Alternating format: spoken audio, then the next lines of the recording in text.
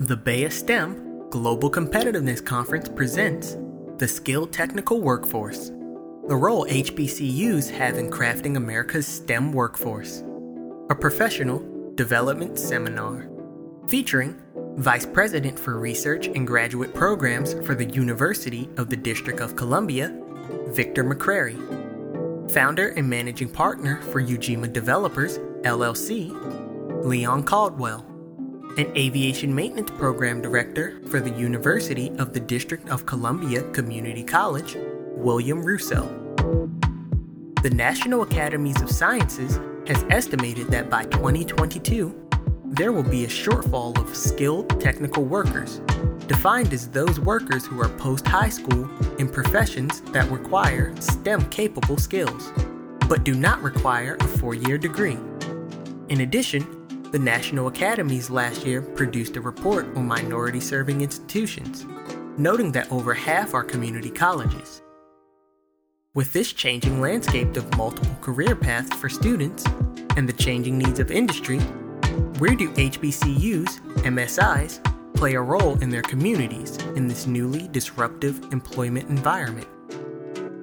Without further ado, the BEA STEM Global Competitiveness Conference presents the Skilled Technical Workforce, the role HBCUs have in crafting America's STEM workforce, featuring Victor McCrary, Leon Caldwell, and William Russo.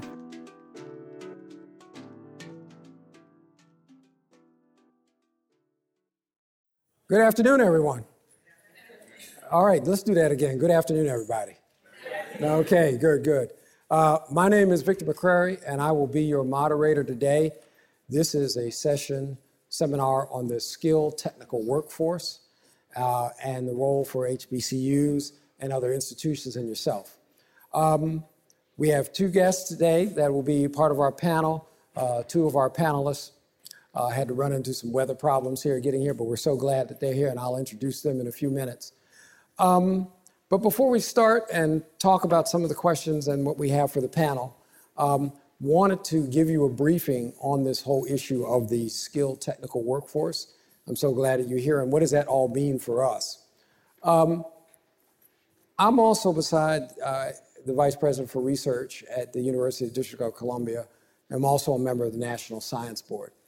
And about 2 years ago, we were very, very much concerned about some of the issues in terms of our research facilities, but also in the case of national security, that there were some talents that were really needed.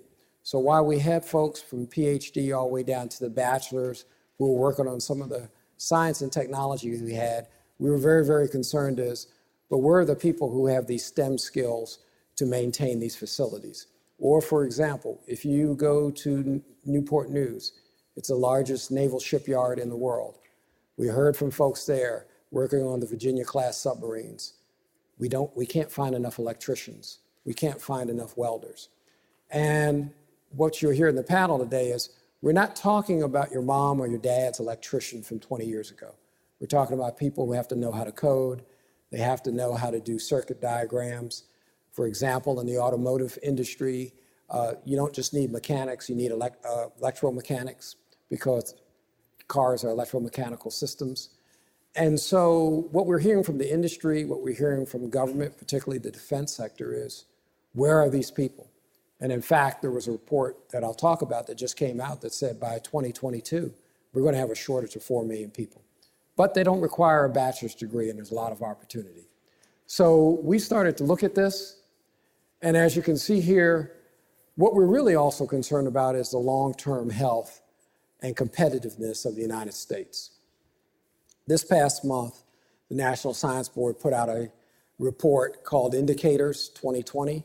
It comes out every 2 years. It talks about the health, both globally and nationally, in terms of science and technology. What we found out in this report was very, very disturbing, that we are losing our lead, okay? We still lead in R&D, but we're rapidly gaining by global competitors, particularly in this case, China. And that we needed to grow our domestic STEM workforce, particularly this section of the workforce, the skilled technical workforce. So in that, we said, how do we find out a little bit more about what's going on? We met with a large number of stakeholders, from senior members of the Department of Labor, the Department of Education, the American School Counselor Association. We went to a couple of sites. So we went to Detroit, to the auto manufacturers. We went to Louisiana, to the oil and gas industry. We went to South Carolina, where the aerospace manufacturing, and talked to a large number of stakeholders, from high school students, college students, industry CEOs, government officials. What is the concern about the workforce? Well, let's take a look at it. First of all, the salaries in the skilled technical workforce are not that bad compared to those who are non-STEM. So for example, if you can go out and with 8 years, you can get a master's electrician's job, and Mr.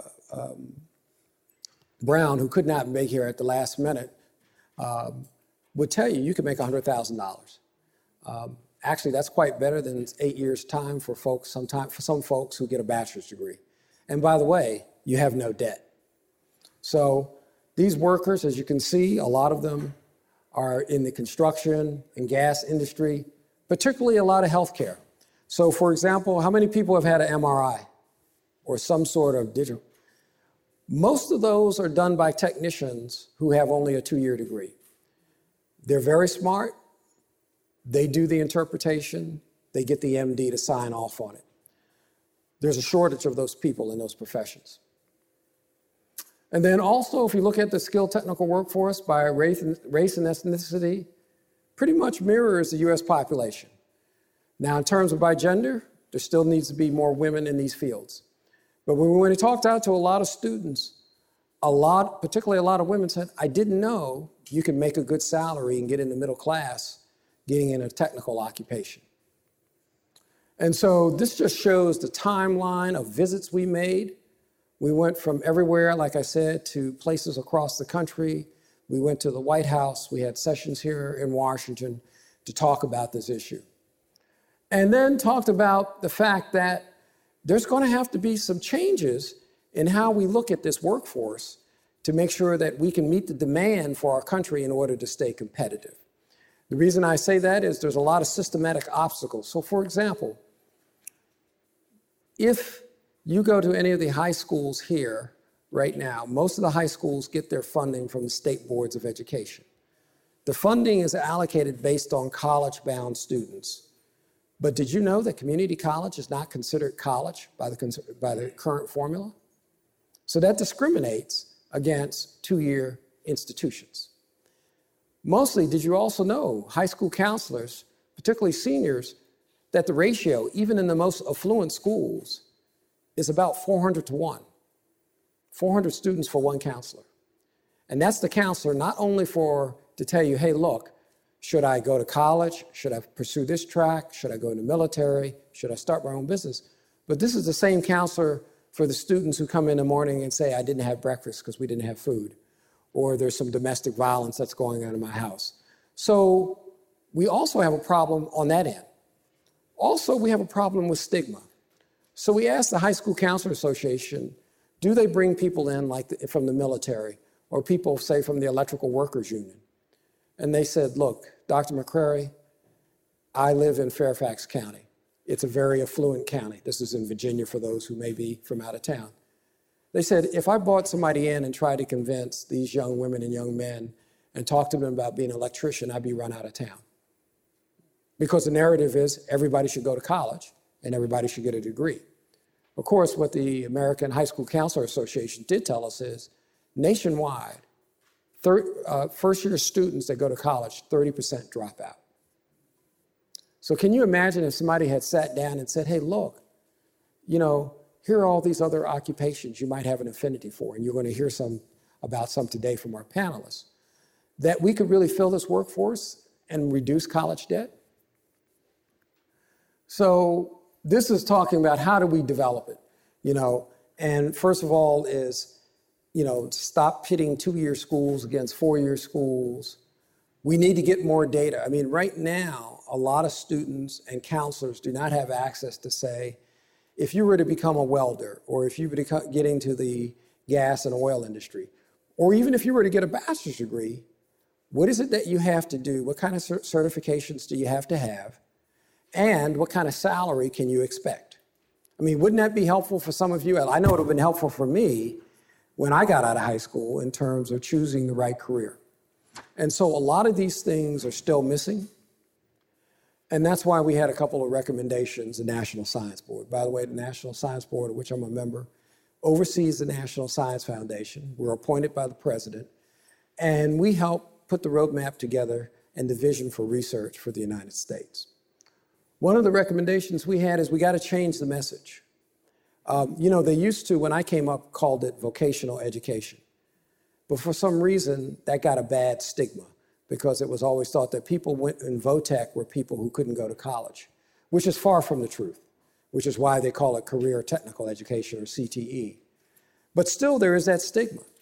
I mean, think of some of you all who may be parents or are parents. If your daughter or son came up and said, I want to be an electrician, ask yourself, look in the mirror, how would you feel about that? Or they said, I wanted to go be a welder, even though welders start out at about $85,000 a year. All right? The next thing is we need to focus on the data. I talked a little bit about that. We don't have enough data to inform students. We don't have enough data to inform vets who get out of the military, what kind of courses you should take, and where would that lead in terms of salary. We don't have enough data on expectations. I mean, I have a PhD. I still have to stay on top of my field. It may not be chemistry. It may be other things in terms of management. But you know what? We don't really have clear paths to talk about lifelong learning. And this is just to talk about it in terms of associate degrees awarded and how much money people are making. As you can see, these are just AA degrees. Computer sciences, that number is that's just an average, right? Today we have somebody here from Amazon who's attending the conference. They said, Dr. McCrary, if they have enough certifications, we don't even care if they have a 2-year degree, they can start at $110,000 a year, okay? And in fact, it's the IT area that's distorting these curves because all of us kind of grew up that said, if you and I both got out of high school and you didn't go to college and I did, that over time, the salaries would diverge for life. We're now seeing that divergence become less and less, particularly in a lot of the IT industry. The National Security Agency, 40% of their workforce does not have a college degree, but these are some of the best hackers on the planet. And they had to modify their hiring procedures, which goes talk about federal investments and changes in procedures, other recommendations. When we went to a lot of places, particularly in Louisiana, we had some CEOs there who were saying, look, as long as this person has got the talent, I'm willing to hire him. We had a student say, well, I did apply for your company. And they did hire me, but then they called me the next day and rescinded the offer because I didn't have a degree. Because HR had some outdated thing that said you had to have a college degree, even though this person had the demonstrated skills.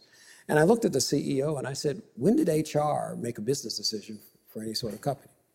And so it's some of these things, both in government, because NSA had to get a waiver, and in industry, we've got to get past this thing that in certain jobs, degree requirements are artificial impediments that are keeping us from doing the business that we have to do as a country.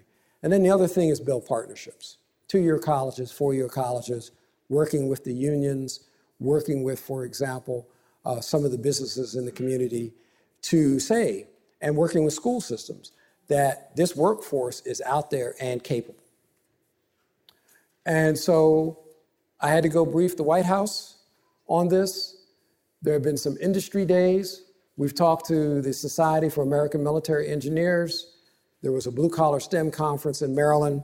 I guess this is all to say that right now there's legislation that's coming out of the White House that's going to fund large numbers of apprenticeships. Apprenticeship education is now back in. There's going to be messaging. There was a National Council for the American Worker that was set up last summer by the White House, talking about getting folks in these jobs and also kind of doing the messaging, celebrating. There's nothing wrong wearing a hard hat. Mr. Brown, who could not be here because of a death in the family, would tell you right now, if you're an electrician, you're using thermal imaging equipment to look at panels to see, for example, if breakers are going to fail. And I said, so you're actually doing spectroscopy?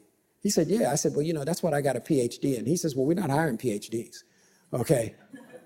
We want to hire people who just understand it enough and know how to use the equipment. And so today's panelists, two of them who could not be here, unfortunately, Francis Skip Brown, who I can talk to some of the things he would say, who's with Skip's electrical service. He also works for the architect of the Capitol. And he will tell you right now, across the country, there's a shortage of 100,000 electricians. And again, remember, this is not your image of the electrician from yesteryear who you saw put in someone's attic pulling Romex or BX cable. This person has to know how to code. So you've seen some of these security systems, some of them are wireless, like the Ring systems. And of course, he says he gets a lot of business because Ring tells people you can do it yourself, but as soon as a person puts it up there and it can't work, they have to call the electrician.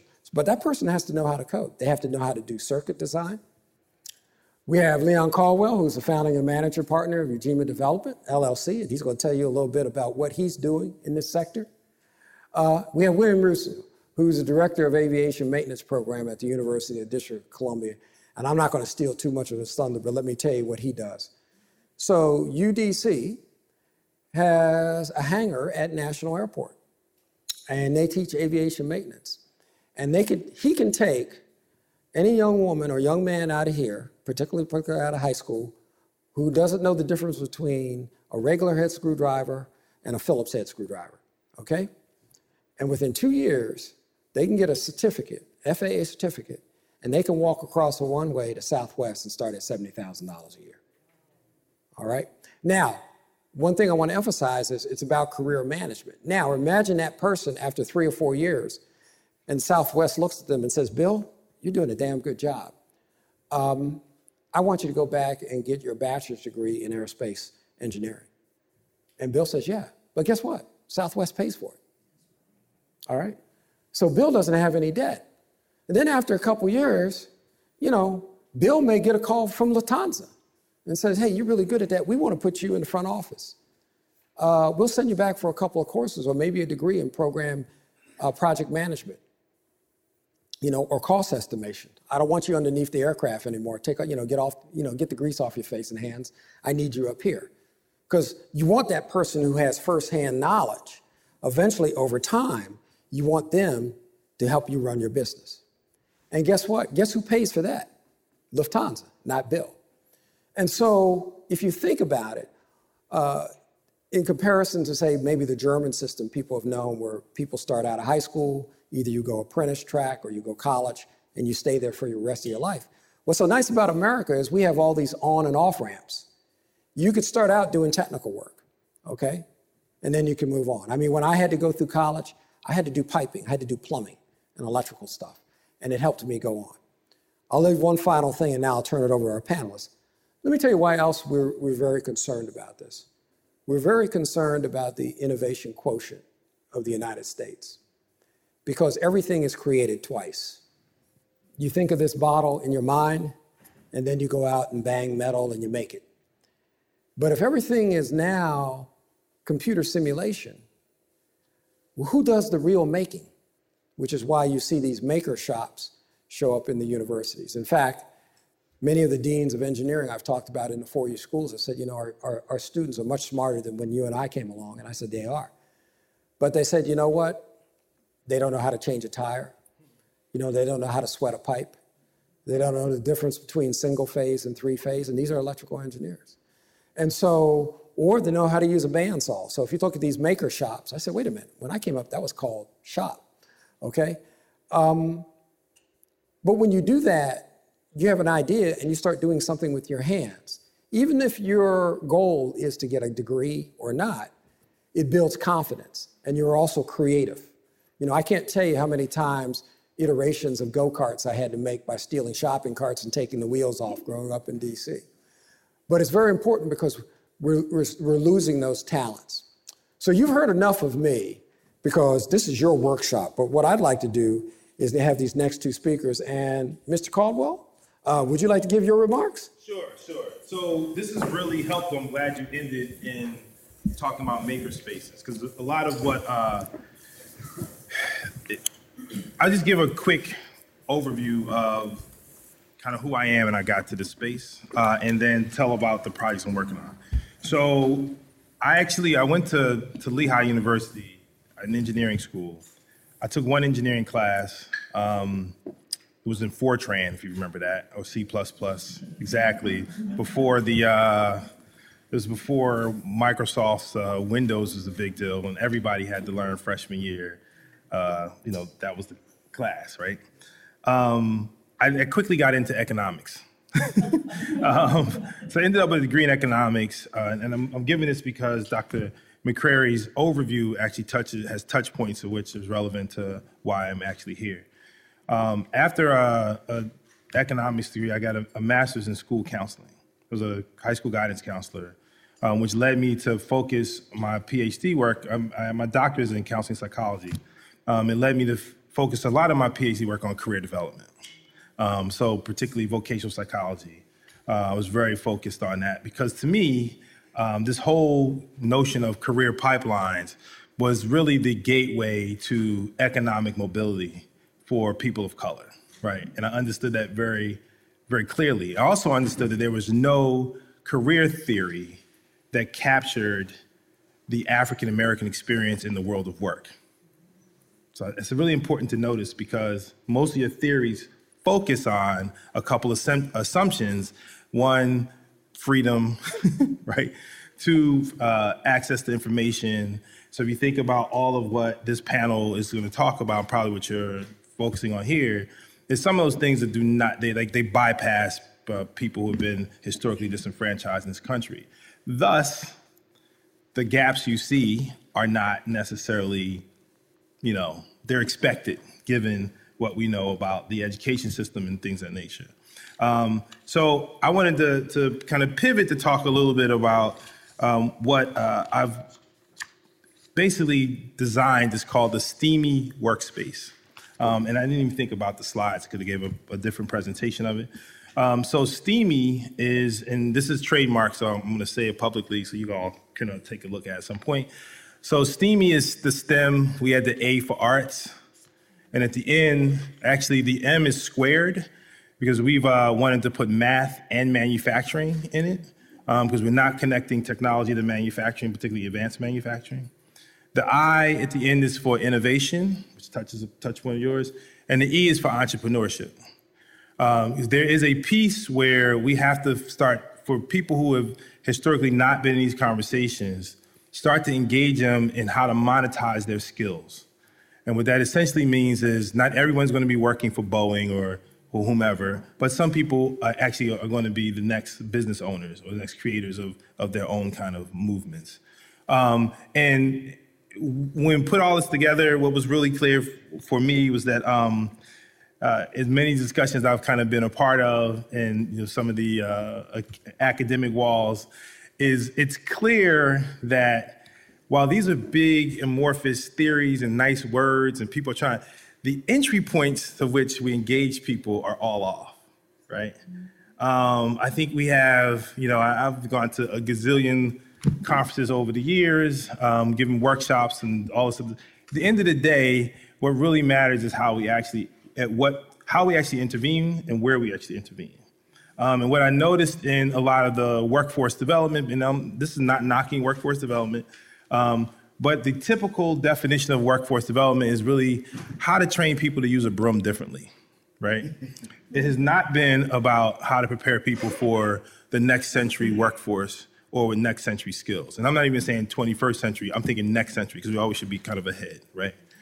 So in about 2015, I did a little career pivot, left academia as a tenured professor and got into philanthropy, worked for the Annie Casey Foundation and the Bruce Foundation, and then got really frustrated at the incremental nature of change, and more importantly, really clear about how change was not happening at the rate because of who actually was receiving the funding. And this is where, to me, these kind of conversations are extremely important. And I say extremely important because, I'm assuming that many of you in this room are access points, right? And those access points oftentimes are become so narrow, right? You think about your own career progression or trajectory or journey, right? It was like that one thing that got you to where you are. And we all had that discussion of that one conversation, that one person, right?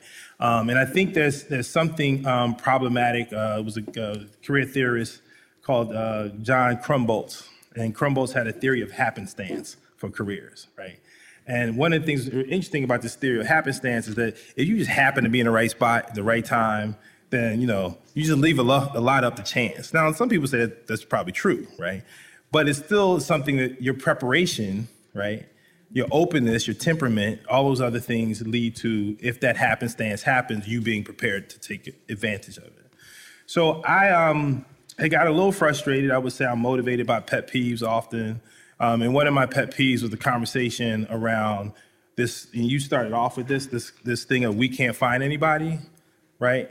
That is code word, right? It's code word if we're not actually looking for you, right? And I think one of the things that we are clear about in this space, when I did this kind of pivot to real estate development, actually I do holistic equitable development now, is one thing that I really wanted to make sure that neighborhoods had, the ones that I'm developing in Philly and in Baltimore, was to make sure that they had access to economic mobility strategies.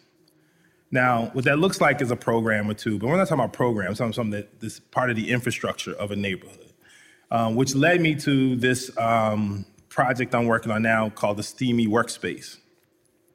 The Steamy Workspace is essentially a makerspace, right? Because I have this, I'm a tinkerer, and probably had I taken, a couple more math classes, I probably would have done something different, but I'm good where I am now.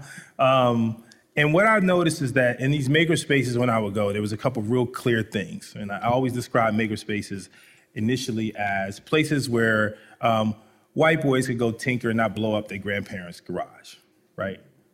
It was real gendered. It was real, it was pretty much monolithic when you go in. You see a scattering of other people. But man, when you actually start playing around and look at the tools and, the CNC routers and the 3D printers, and if you're like the exposure to some of this stuff, right? And I'm getting all excited about it, right? And I go back and ask some of my friends who are very similar to me, similarly positioned, you guys ever seen a makerspace before? And they were like, what are you talking about? Nobody knew what this was. And then I go back to the neighborhood. I'm from West Philly. I go back to my neighborhood and I'd ask some of my cousins, hey, y'all ever hear of a makerspace? Y'all know what this is? And nobody ever knew what I was talking about. And I'm seeing that this makerspace, this thing, this place, right, is actually an on-ramp to technology careers. It is an on-ramp to these jobs for the future. It's an on-ramp to economic mobility, but none of us knew about it. So here you have this asset, which in many cities are, as Dr. McCray mentioned, are at universities, which have their own kind of barriers and loadings, right? Or they're at, whether it's 4-year, 2-year colleges that get attached to education. For some, if you've been pushed out of school from K through 11th or 12th grade, going to community college or any other college is not really, you have PTSD symptoms, right? Of actually going on to any educational institution. And that doesn't mean that you said you're not any smarter or don't have the capacity. It just means you haven't had an experience in education settings that don't make that something that makes you feel good about yourself, right? So I thought about it. I was like, well, if I'm looking at this as an on-ramp and I see access here, I see opportunity for people to not only learn to create and tinker and use your hands and as entry-level skills to, one of my friends, Carla Trotman, they run Electrosoft, which is an electronics firm. And I go up to her place outside of Philly, and I'm watching them put motherboards together, right? And it's soldering. It's a safe job, right? It's warm, right? It's not outside. It's something that people can do if you knew what an electronics bench was, right? But if you can't see it, you can't be it. And in many cases, what I notice is that the location of these maker spaces, their entry points, right, were not places where this talent was, right? And the problem with that is that This is what allows people to say, we can't find anybody, which is code word for what? We ain't looking for you. So the point is, how do you democratize access to these on-ramps?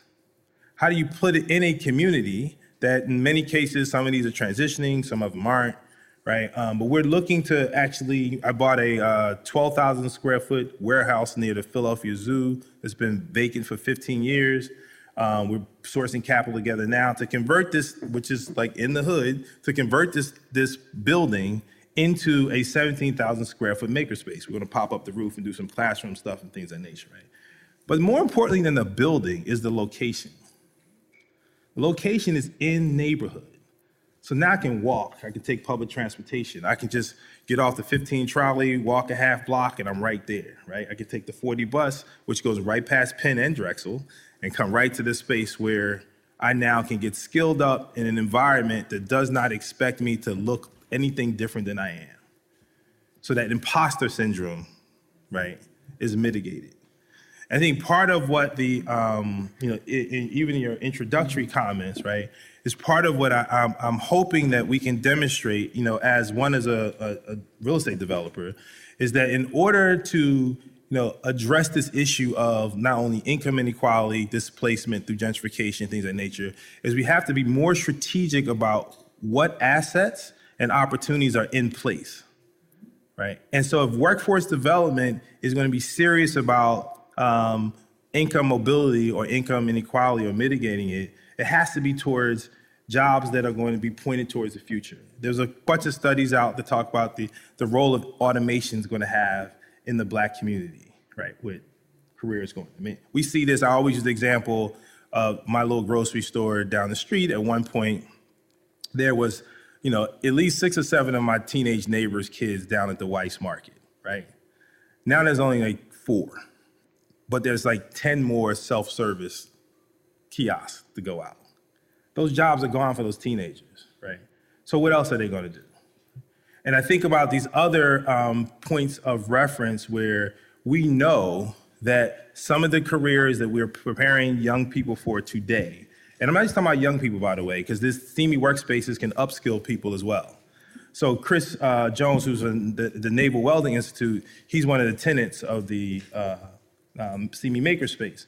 So they have a whole system of basically teaching folks who are at welding experience about how to go to the next level welding in a SCIF and some of the other, I don't want to talk out of turn with all my military stuff, but have the opportunity to actually not only get upskilled into a higher paying job, but serve as a beacon for young people in the neighborhood to even know what this is. Like, how many of you have been in positions or seen these careers, or even like you didn't even know these things exist, right? And you didn't know these exist because they were not accessible to you in any way. So the whole point of the STEAMY workspace and some of the, the work that we're doing to do 3 things. The first is pre-apprenticeship. So I talk about cultivating talent. This is a very important piece to this, because if you've had people who have been 2 generations of either underemployed and unemployed, to expect them to show up without these essential navigation skills, the people used to call them soft skills. I think that's actually the wrong way of phrasing them.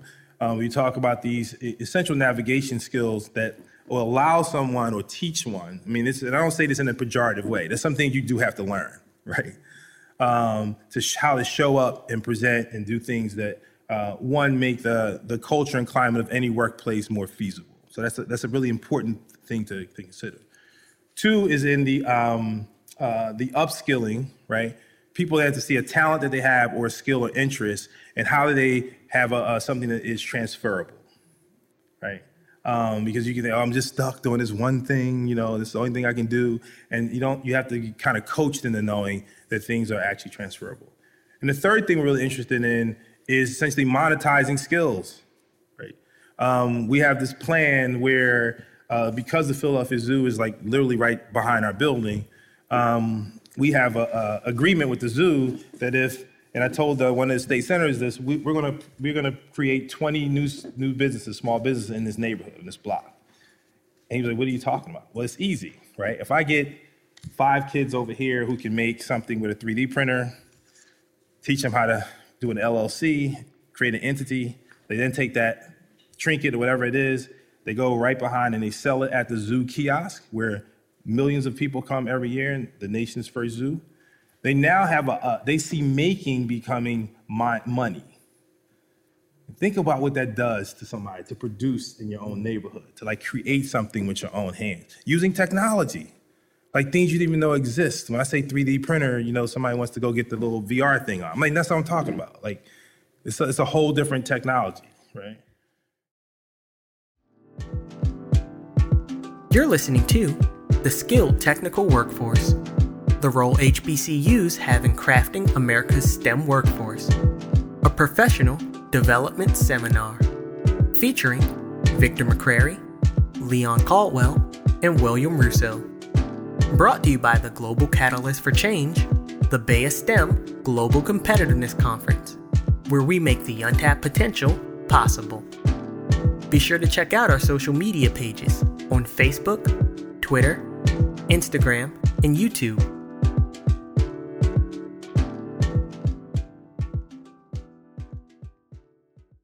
So I think there's, and I hope to have more of a conversation and listen and learn about this, because the one piece that I would like to put out there for those who are in some of the power positions, and I mean influence positions, actually. I guess we all have power and influence. But there's a particular bias in who gets trained and what they get trained in. And I've had this debate, one of my good friends who actually schooled me up a lot of this, Kamal Bob, who I think now is at Google doing some interesting stuff, about this whole notion that everybody is coding, right? Like coding is a basic skill, but there's so much more you can do. But we're not teaching kids in the city like the next thing with coding, right? And one of my really good friends, Juan Gilbert, he's a kind of preeminent computer scientist guy. He always talks about it's not so much the coding, but what you can do with it. And we're not teaching in some of these programs, after school, others, that this is actually a social justice conversation. And I'm saying this in the context of we know that if we do not do all these things that could broaden the field, expand the bench, whatever you want to call it, like the national security of our country is at stake. And when you say it that way, regardless of party, affiliation, all that stuff, it looks a lot different than saying we're not just giving poor Black kids an experience or poor brown kids an experience, right? And I think I like to raise the conversation to that level, because then we can have a different set of opportunities, and not just for the youth who are, or young people or whomever, the opportunity youth as they call them, or even those getting upskilled, is not so much what they're getting skilled in, it's actually how and who does it. Because without that kind of talent cultivation mentality, that we're still going to have people, and when I taught in Ghana, we would call them educated unemployables, right? They may be skilled up, but you can't place them. So there's another piece of this conversation that I hope we have, because it's relevant to this work. Hey, thank you, Leon. Yeah. I appreciate that. Next, and I'll bring your presentation up. We're going to have Bill Russo talk a little bit about the program, because he's actually kind of doing what you said, Leon, is doing something in DC. As you know, DC is a tale of two cities. You have, of the 8 wards, 6 wards where the average salary is something on the order of $130,000, average. Ward 7 or 8, the average salary is about $40,000 income. So why don't you go ahead and start? I'll bring your thing up and you tell about what you're doing in DC. I go by Bill Russo. I'm the aviation program director at the University of the District of Columbia Community College. And as Dr. McCrary mentioned, we have a hangar at Reagan National Airport, which is amazing that we have that facility. I'm the program director, but I'm also a full-time faculty member. I teach full-time. And outside of UDC, I sit on the board of directors of a national organization called the Aviation Technician Education Council. It's a national organization to represent aviation maintenance schools. There's a really big shortage currently in aviation maintenance in general, but of particular interest to our program is the fact that minorities are, it's beyond underrepresented. I'll show you some numbers here in a second. I don't remember if I put them all on the slide. I don't want to I don't like to put a lot of details on slides. But our program is well established. It's been in place since 1978. And they call us the biggest secret in the city or a hidden gem, that sort of thing. I regularly run into colleagues within the university that say, gee, we have an aviation program? Yes, we do, and you need to tell everybody about it because to follow on with some of the theme of your conversation, accessibility is the key. We can put students on, our potential students on a pathway that they never dreamed was possible.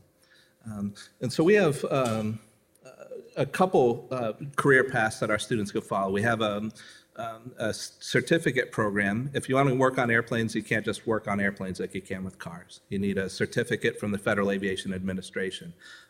There are only a couple ways to get that certificate, and one of those ways is to attend a school like ours. They're typically 2-year programs, 4 academic semesters.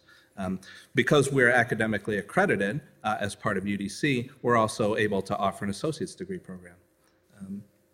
And we are the only academically accredited program in the region. There are a couple private for-profit schools out there, but they're not accredited. So they can't offer academic degrees, and their credits aren't transferable to traditional educational institutions. So their students can essentially do nothing but get the certificate. Now that'll get them a job, and they may have opportunities beyond.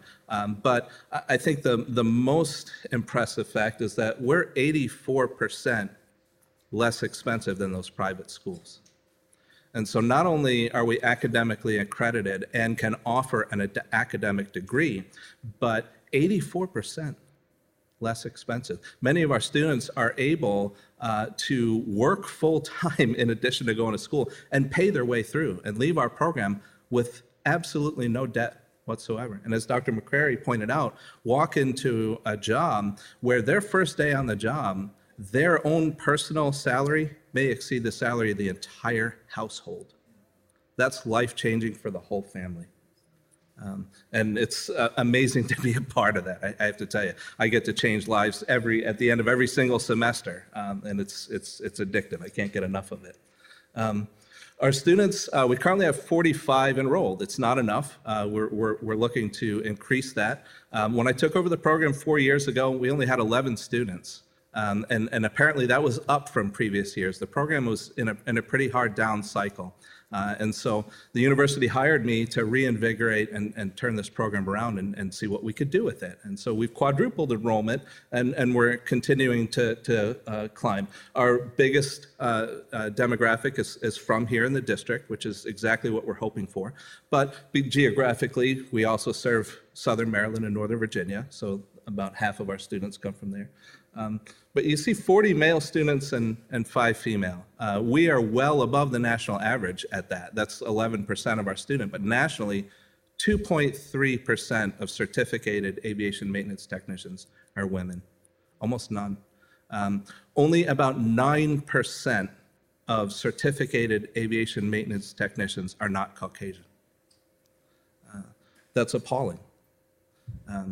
Now, our program is unique because of where we are located geographically and because we are an HBCU. When I go to national conferences and I meet my colleagues from schools across the country, they ask me, gee, do you have any minority students in your program? And I say, yes.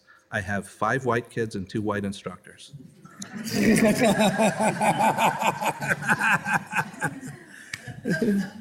That's a product of where we are. But nationally, we're kind of an anomaly in that respect. And so we, as a program, have many initiatives in place to try and change that. We don't really have to do anything to get minorities into our program. That's sort of the demographic that comes in our door naturally. But we are working very hard, particularly to increase our population of women in the program. Our program is a member of 2 national organizations, Women in Aviation International and the Association for Women in Aviation Maintenance. And we work with these national organizations to help spread the word that our program is very supportive and safe for women to come into, and that women can come into it. We work with DC Public Schools to spread awareness. So many people don't even know that we're there, but we bring in groups of high school kids. Most people have never heard of aviation maintenance, and that's kind of one of our biggest problems. How many of you have actually met an aircraft mechanic before? Good, that's a lot. Usually I might see one or two hands. Because if you fly, certainly you'll meet a ticket agent when you check in with your bags, and get on the airplane. You'll meet the flight attendant. You'll wave at the pilot in the cockpit. You look out the windows and you see people pumping fuel and slinging bags around. If everything goes to script, you will never see an aircraft mechanic because they've already prepared the aircraft for flight. The pilots are going to operate the aircraft safely. And when it returns and you get off of it, that's when maintenance takes the airplane.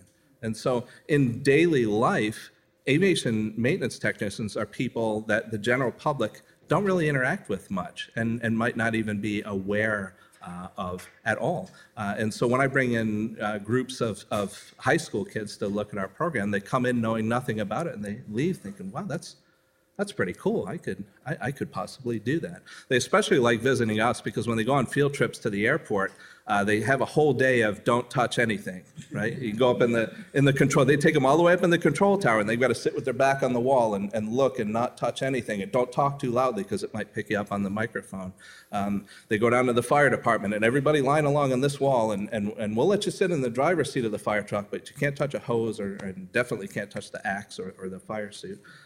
They'll take them down to American Airlines hangar and line them up on the wall. And these are airplanes and we work on them. That's what we do here. Then they come to my hangar and I say, hey, jump inside, right? Don't try and take us. Give me your phone. I'll take a picture. You can pretend you're the pilot.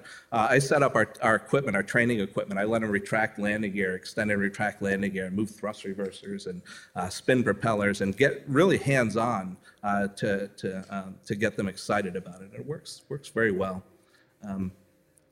We are on a mission at the University of the District of Columbia to innovate and to teach in new ways and especially leveraging technology. I love to show off this picture right here. This is my mission control here. This is our virtual maintenance trainer.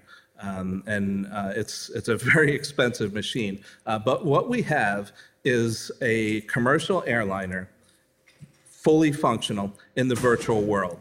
There are two screens there. On the left is the cockpit. On the right is the airplane. I can move around that airplane in 3D space, and I can go anywhere in that airplane. We can go in the cockpit. We can go in the cabin. We can go in the wheel wells. We can go in the avionics and equipment compartments in the bottom. We can go in the tail of the airplane. Anywhere a maintenance technician would need to go in order to perform maintenance, we can go in the virtual world. And here's the important thing. It's fully functional. This was developed by L3 Harris at very high cost, but it's used to train pilots primarily. This is only the second of its kind in the entire country installed in a school. So I had the privilege of growing up middle class, and I had a lot of educational opportunity that I squandered and did not take advantage of, and I learned a lot of things the hard way. But eventually, when I did go back to school, I was fortunate enough to go to Embry-Riddle Aeronautical University, which has the reputation of being one of the best aviation schools in the country. You can go there, and it'll cost you tens of thousands of dollars per semester. They don't have this kind of technology there. What we were able to do with this is to teach aviation maintenance in a way that's directly relevant to the on-the-job skills that our students will need from day one on the job. And most schools aren't doing that. And you think, well, what are they doing in those schools? Well, they teach them how to use their hands and how to remove and replace parts. But they don't have access to a commercial airliner, so they can't teach them how to integrate and work with the hundreds of computers that live underneath of the skin of the airplane and control things like that glass cockpit there. And so in days past, aviation maintenance programs used to recruit heavily from automotive departments and people that had an automotive background and play with cars and motorcycles. Nowadays, many of my students have never held a tool in their hand until they walk into our program. And we have to have a conversation with them, like, this is a screwdriver, right? But Not just any screwdriver. It's got a flat blade on it. We call that a common screwdriver. This also is a screwdriver, but it has a cross tip. We call that a Phillips screwdriver, and they come in different sizes. We have to teach them that. That's ancillary to what the real skills are in a modern aviation maintenance technician. And those are intellectual skills. Those are thought processes. Those are troubleshooting skills. Because anybody can remove and replace a part. It's a credit to the engineers that design these aircraft that they are actually very easy to work on. If I know a certain part needs to be changed, it will not be very difficult for me to change that part. Engineers make it easy because time is money. And if the airplane is parked while I'm changing a part, the airline's losing money. So the quicker I can change it, the faster it gets in the air. The hands-on portion is easy now. The hard part is sitting in that pilot seat, interacting with the computers on the aircraft and troubleshooting that problem, that discrepancy, so I know which part to replace. And our students are able to do that. We have student stations where they have this in front of them, and they sit side by side as a team, and one student interacts with the aircraft, and the other student interacts with the actual maintenance manuals. We have real maintenance manuals from Southwest Airlines, Iceland Air, and a couple other companies. They're using the actual manuals that technicians working in the industry right now are using, and they do that in our school setting, and we're able to give them education far beyond what other schools are able to do at a cost far below what anybody would actually believe. How much do you think it would cost to get through our entire 2-year program? Just anyone want to throw out a ballpark guess? 24 what? Try $8,000. Our competitors in Northern Virginia are $50,000. $8,000 for a district resident. It's a little higher if you live in Virginia or Maryland. But you want to talk about accessibility, that's affordable. It's affordable, and again, we're academically accredited, and so we can put them on a path if they choose later in their career to follow on with further education. But this will get them in the job that'll put them squarely in the middle class immediately. One last thing I wanted to touch on. I mentioned I'm on the Aviation Technician Education Council board. One of the things we do is analyze the supply of technicians into the industry. There are plenty of reports out there. Boeing and other aerospace manufacturers put out their reports on their projected employment needs. What are their current needs and what are their projected future needs? Nobody really looks at the supply. So what we do is we poll about 120 schools a year and collect the data from the schools and look at how schools are supplying them. And we need help, is what it comes down to. Right now, technicians are retiring at a rate of about 5% per year, but they're only being replaced at a rate of about 2% a year through schools. And that's because 1 in every 2 seats in aviation maintenance schools are empty. And so we need to get more people into these schools. The average age of an aviation maintenance technician currently today is 57 years of age. That means they're between 5 and 8 years of retirement age.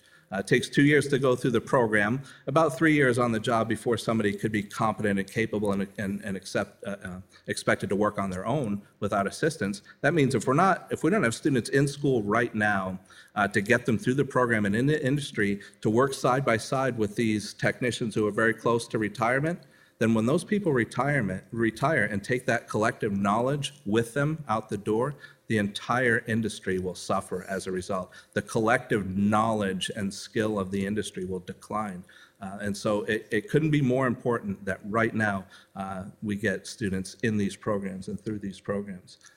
Some of the biggest obstacles, hiring and maintaining qualified instructors. Because there is a shortage in the industry, the airlines, and not just the airlines, but other industries are poaching our most qualified technicians. Disney is the biggest employer of aviation maintenance technicians outside of the aviation industry. And that's because if you look at some of these elaborate theme park rides that they have, there's no such thing as a roller coaster school.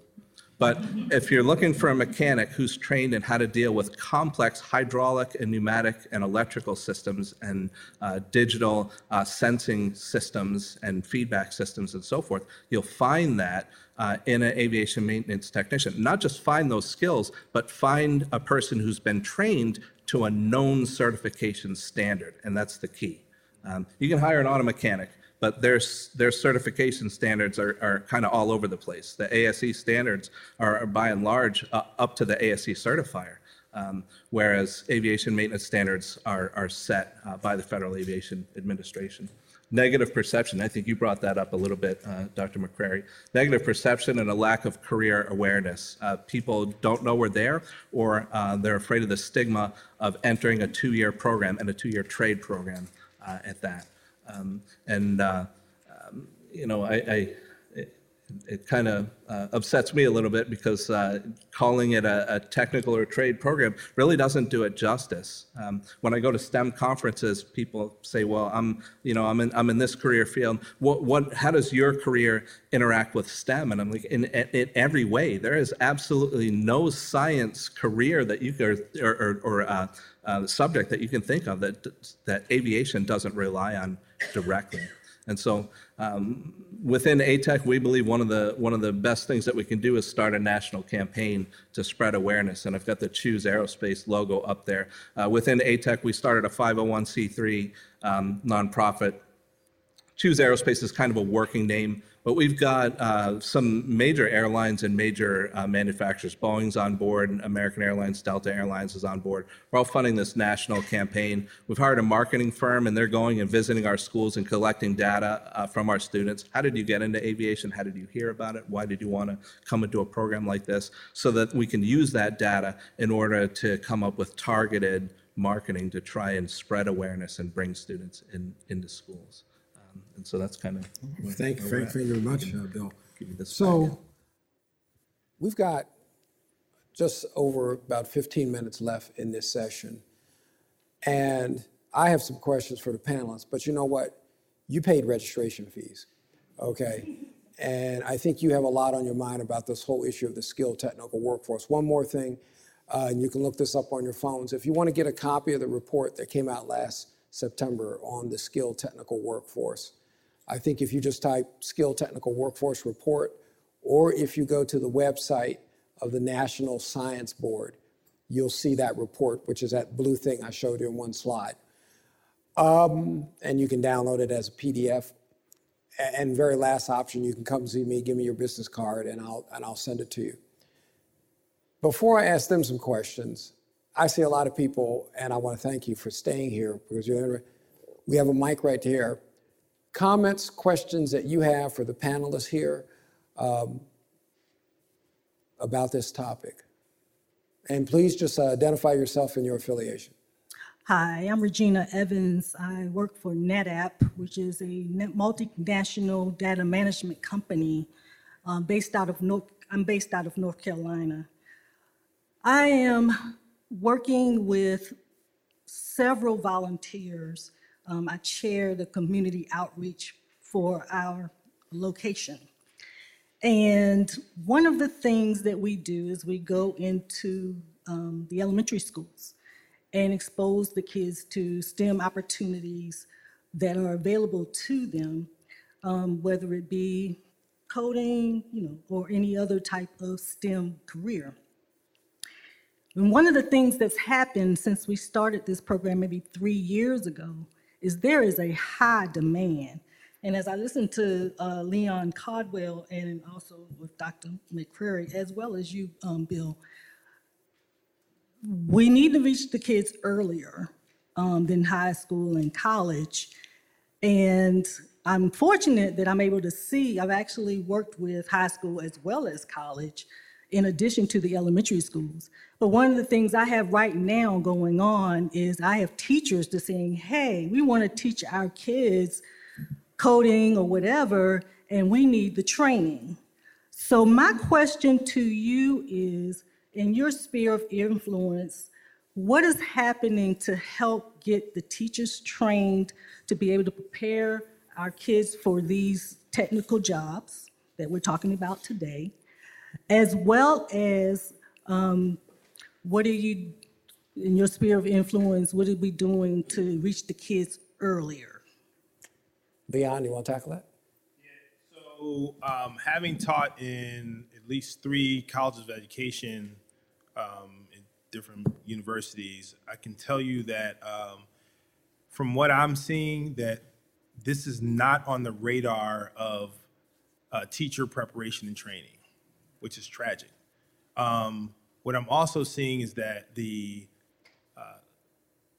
career trajectory of someone who can actually even teach, luckily Bill kind of got bit by, is it's going to take industry partnerships to actually invest in the relationship between science teacher in elementary school and to actually bring something to market. Because they're not getting it in higher education, their teacher preparation programs for science and ed and everything else.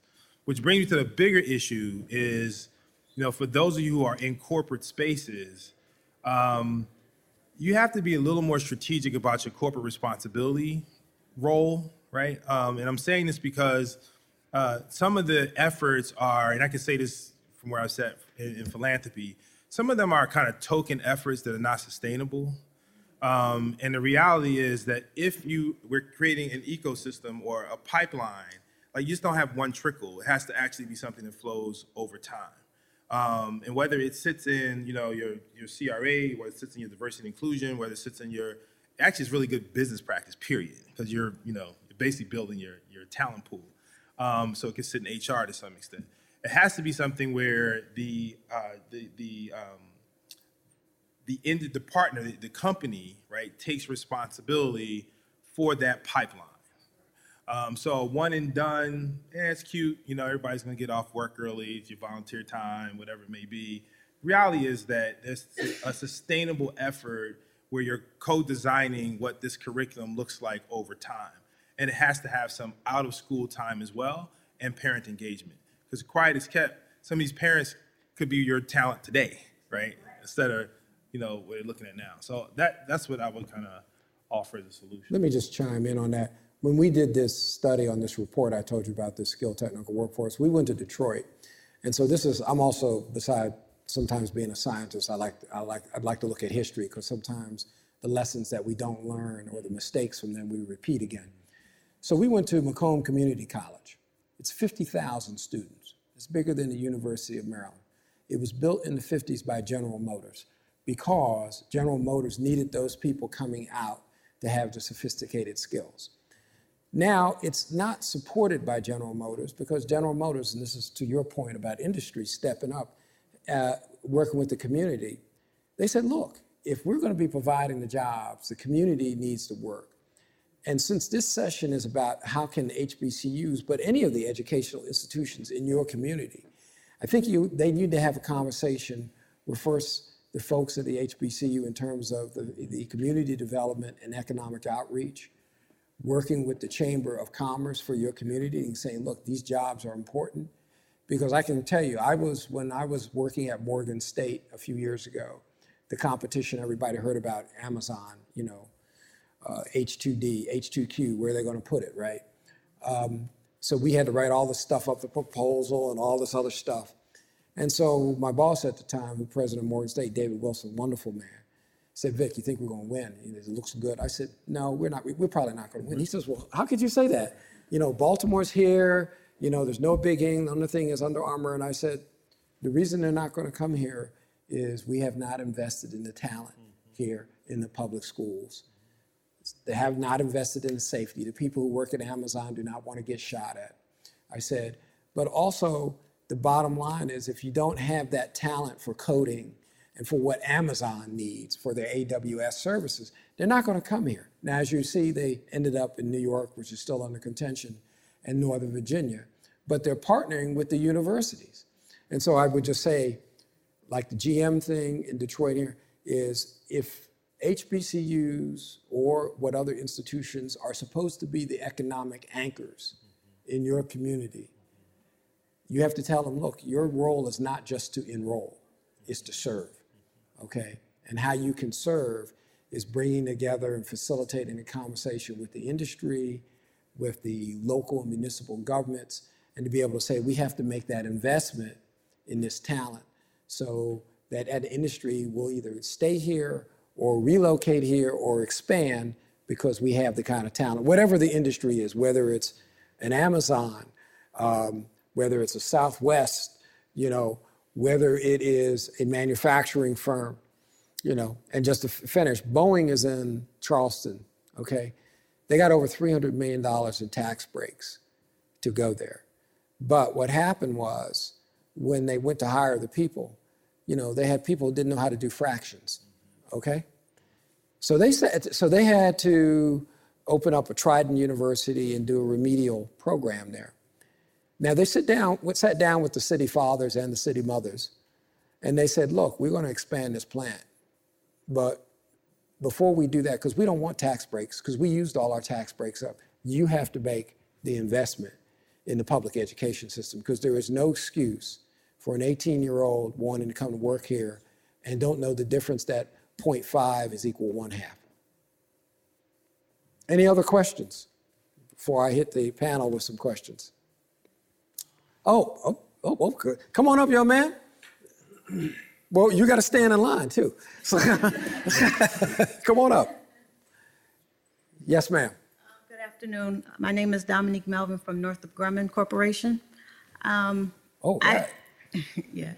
I have more so a comment than a question. To Leon and Bill's point as far as accessibility and career awareness. So now as a manager, I have a better understanding of compa ratio. And I feel as though had I known more as an individual contributor, I probably would have been a lot further along, possibly, in salary. Of course, I don't know definitively, but I think so. And I just wish that maybe they could have taught that in college or something, touch on it a little bit in economic class or something. But now as a manager, I make sure that my employees is fully aware of their salary range and where they are in that range. Thank you. If I could make a Go comment. ahead, please. At UDC, we couldn't agree with you more.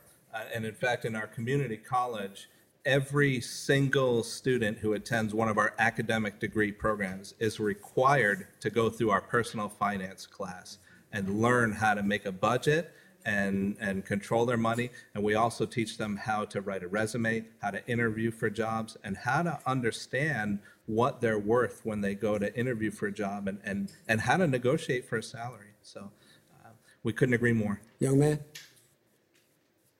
I'm Sergeant Beal. My little group of friends here, we're in the United States Marine Corps. And my question is mainly for Mr. Russo. When we're about 6 months from transitioning outside of the Marine Corps, there are different skill bridge opportunities for us to help ease that transition from active duty military into a civilian career. What are the possibilities of creating possibly a 4-month course just to introduce any brand or any MOS necessarily into the aviation field? I know we have the aviation branch themselves that could easily transition, because I know they are lacking of jobs, but so that way I can give more opportunities, as even just an active duty sergeant in the military, to my young Marines that could be either staying in the Marine Corps, but more so transitioning and coming up with opportunities instead of just thinking they don't know what to do and they just enter civilian world, to be able to possibly give them upper opportunities, because we would be able to afford it with the Montgomery GI Bill and a lot of it, or even the post 9/11 GI Bill. But just 6 months out from our transition, if we attended even a four-month course on these transitions, that way it can increase the numbers in your students. And also, once we actually transition and we enter the civilian world, continue the rest of the 2-year for the program and get into the aviation field. And this is not necessarily just for the Marine Corps, but it could be potential for other branches to help ease the transition from active duty to civilian. Yeah, that's a fantastic idea. You're talking about incorporating into the transition assistance program and starting it. Yeah, that's great. We already do work with military. That's how I got my mechanic certificate. I mentioned aviation maintenance schools are one of the only paths into it. Another path is military training, and the military aviation technicians, though they're not always qualified based on their military training, there are two certifications, one for the airframe and the other for the engines. They might qualify for one or the other, and so we'll help them get the one they're qualified for, and then we'll enroll them in classes so they can get the other. But we hadn't thought about or looked at incorporating our training early in the transition assistance program, and I'll certainly reach out. We've got Andrews, Pax River's not too far either, plenty of military.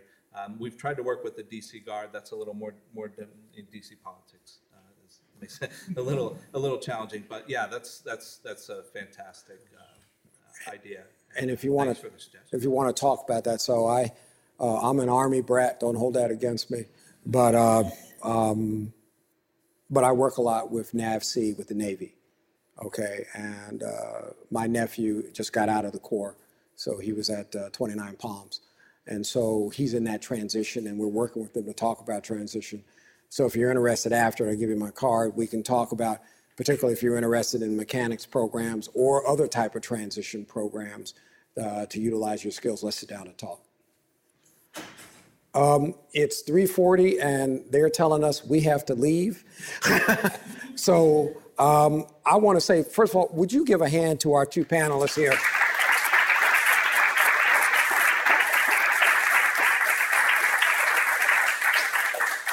And because there are survey forms, because when we do new panels, this is the first time, we'd like you to rate this. I hope you rate it all a 5.